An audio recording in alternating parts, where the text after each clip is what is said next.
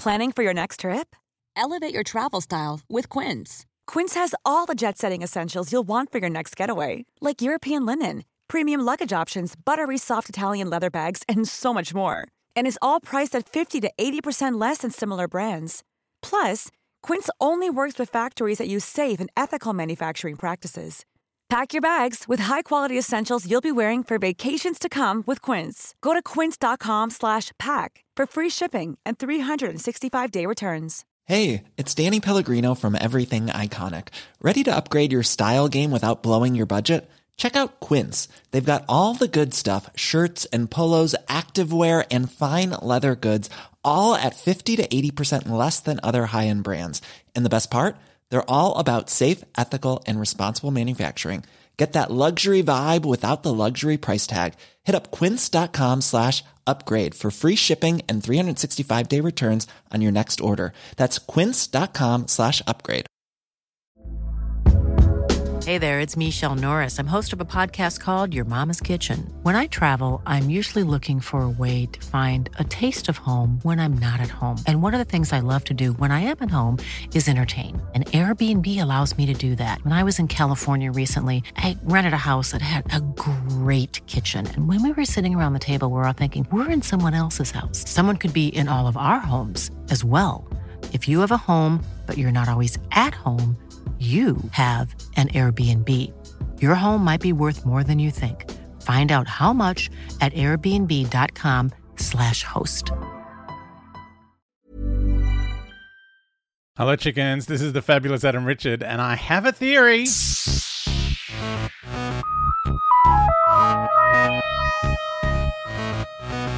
Oh, hey, chickens. We're up to part 2 of Black Orchid, back in the Davison scary 80s, which starts all the way back. The recap goes all the way back to dancing inside. So poor Footman cops it again.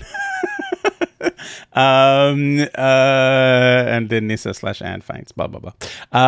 So the doctor upstairs is inspecting dead Digby in the cupboard and then goes out the door to find Lady Cranley and her friend from Brazil, she tells him, with the lip. His name's Dita Latoni. Okay. The doctor shows them dead Digby in the cupboard, and Lady Cranley says, yes, it's very unpleasant.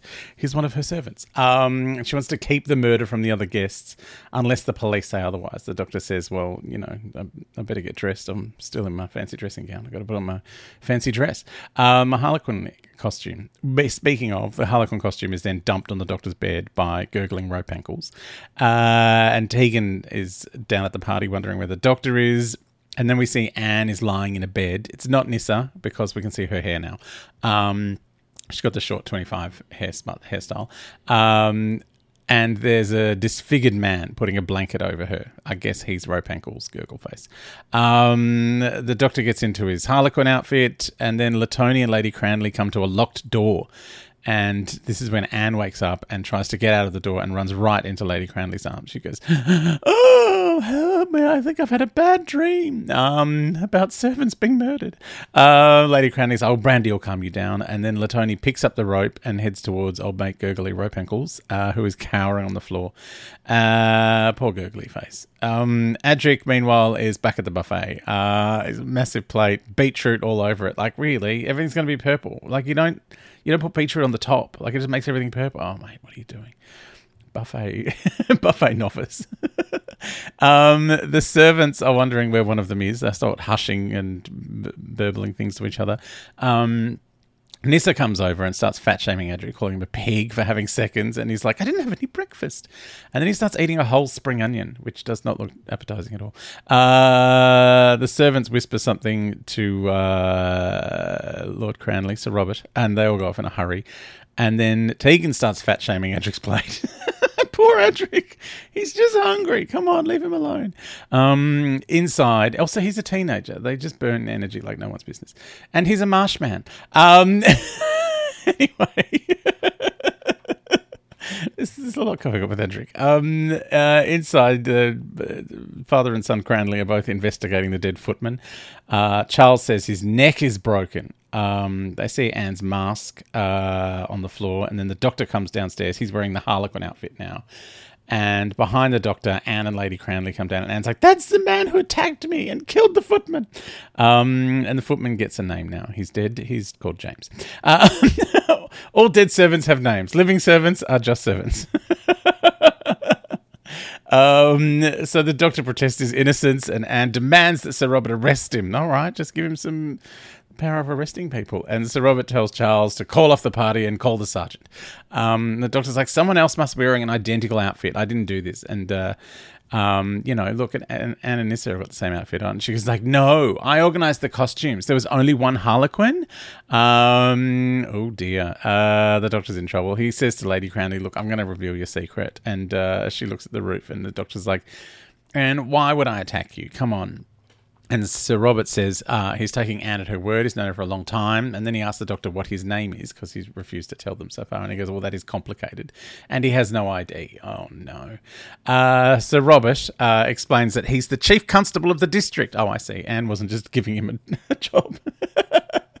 The doctor says he's a Time Lord and he travels in time just like in H.G. Wells. Oh, and nobody seems to care about that. And then he says there's a body upstairs, and Lady Cranley's like, "Well, he's got a vivid imagination." The doctor said there's an Indian with a lip and a body in a cupboard, and he offers to show Lord Cranley. I don't think we call them Indians anymore, people from the Americas, because it's not India. Anyway, the doctor doesn't know. I guess he's in 1925. He's just trying to speak their language. Maybe the TARDIS has translated this in a racist way.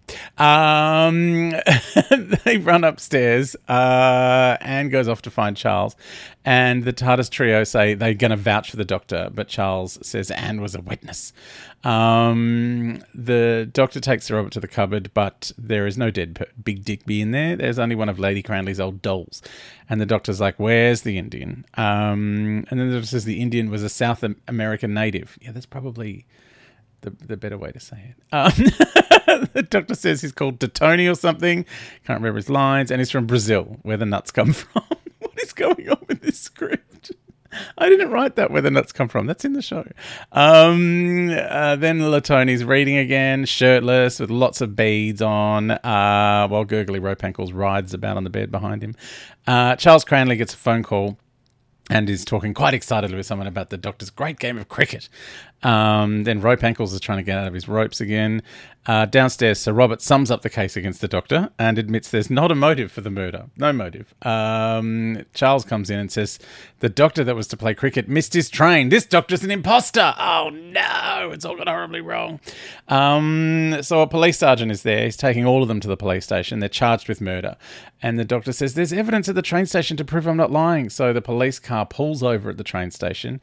Sir Robert follows the doctor onto the train platform, but the TARDIS is gone.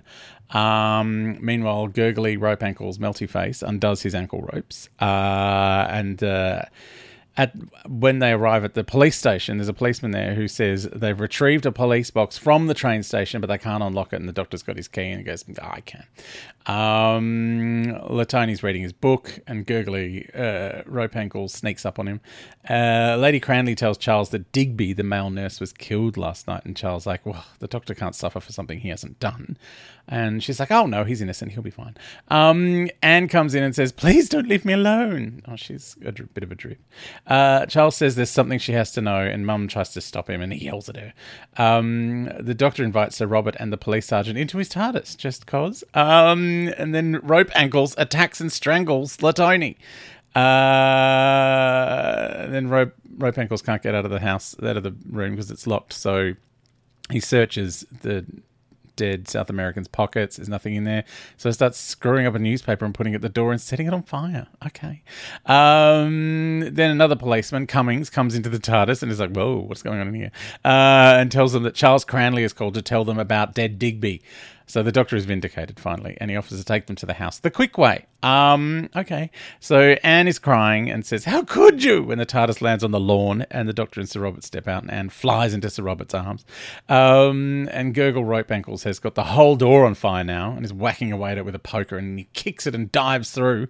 And he's comes downstairs into the main hall, and Charles approaches him really carefully, and the doctor and everyone else is coming up on him behind. And then Gurgle's McRopeankle, grabs Nissa and drags her upstairs. And Charles calls out to get the brigade to stop the fire. The doctor and half the house go up the stairs, but they'll come back down again because the stairs are burning. We don't see the stairs burning, they just tell us. So Robert asks what that thing is, and the doctor tells Lady Cranley to tell him and why he's so interested in Anne. And she says, that thing, as you call him, was my eldest son, George. The doctor and Charles run outside. George is carrying Nissa across the roof. And the doctor says he'll find a way up through the house. And this is when Charles climbs up the windows towards the roof from the outside. Lady Cranley explains that the Punjabi Indians, I don't know that that's a real thing, but it sounds revolting.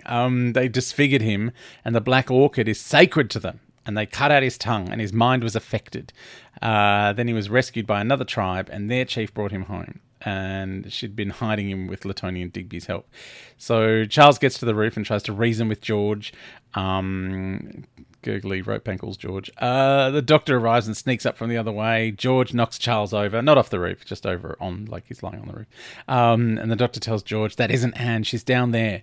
Then George looks and sees his former fiancée and releases Nissa to the doctor.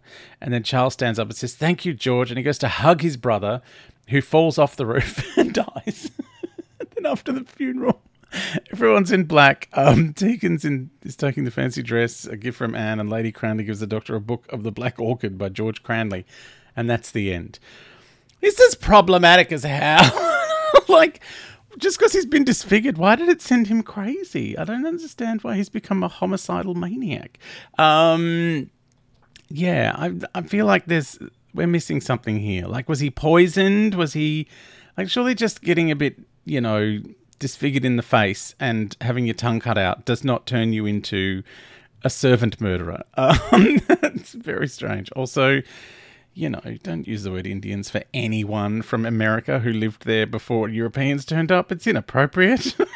Anyway, that is Black Orchid. If you have any thoughts or theories about this problematic trip to non-Agatha Christie time, this weird pastiche with no science fiction in it, I'd love to hear from you. You can hit me up on patreon.com/Adam Richard or Instagram and Twitter at Adam Richard, Fabulous Adam Richard on Facebook, or you can join the Adam Richard Has a Theory Facebook group.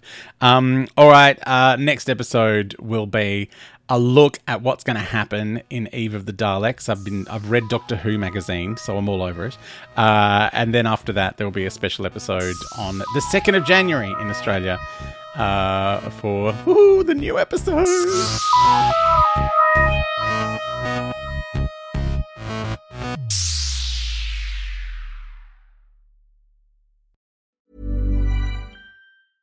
A lot can happen in the next 3 years. Like a chatbot may be your new best friend. But what won't change? Needing health insurance. United Healthcare Tri-Term Medical Plans are available for these changing times. Underwritten by Golden Rule Insurance Company, they offer budget-friendly, flexible coverage for people who are in between jobs or missed open enrollment. The plans last nearly 3 years in some states, with access to a nationwide network of doctors and hospitals. So for whatever tomorrow brings, United Healthcare Tri-Term Medical Plans may be for you. Learn more at uh1.com. Even when we're on a budget, we still deserve nice things. Quince is a place to scoop up stunning high-end goods for 50 to 80% less than similar brands. They have buttery soft cashmere sweaters starting at $50, luxurious Italian leather bags, and so much more. Plus, Quince only works with factories that use safe, ethical, and responsible manufacturing. Get the high-end goods you'll love without the high price tag with Quince. Go to quince.com/style for free shipping and 365-day returns. Planning for your next trip? Elevate your travel style with Quince. Quince has all the jet-setting essentials you'll want for your next getaway, like European linen, premium luggage options, buttery soft Italian leather bags, and so much more. And is all priced at 50 to 80% less than similar brands. Plus, Quince only works with factories that use safe and ethical manufacturing practices. Pack your bags with high-quality essentials you'll be wearing for vacations to come with Quince. Go to quince.com/pack for free shipping and 365-day returns.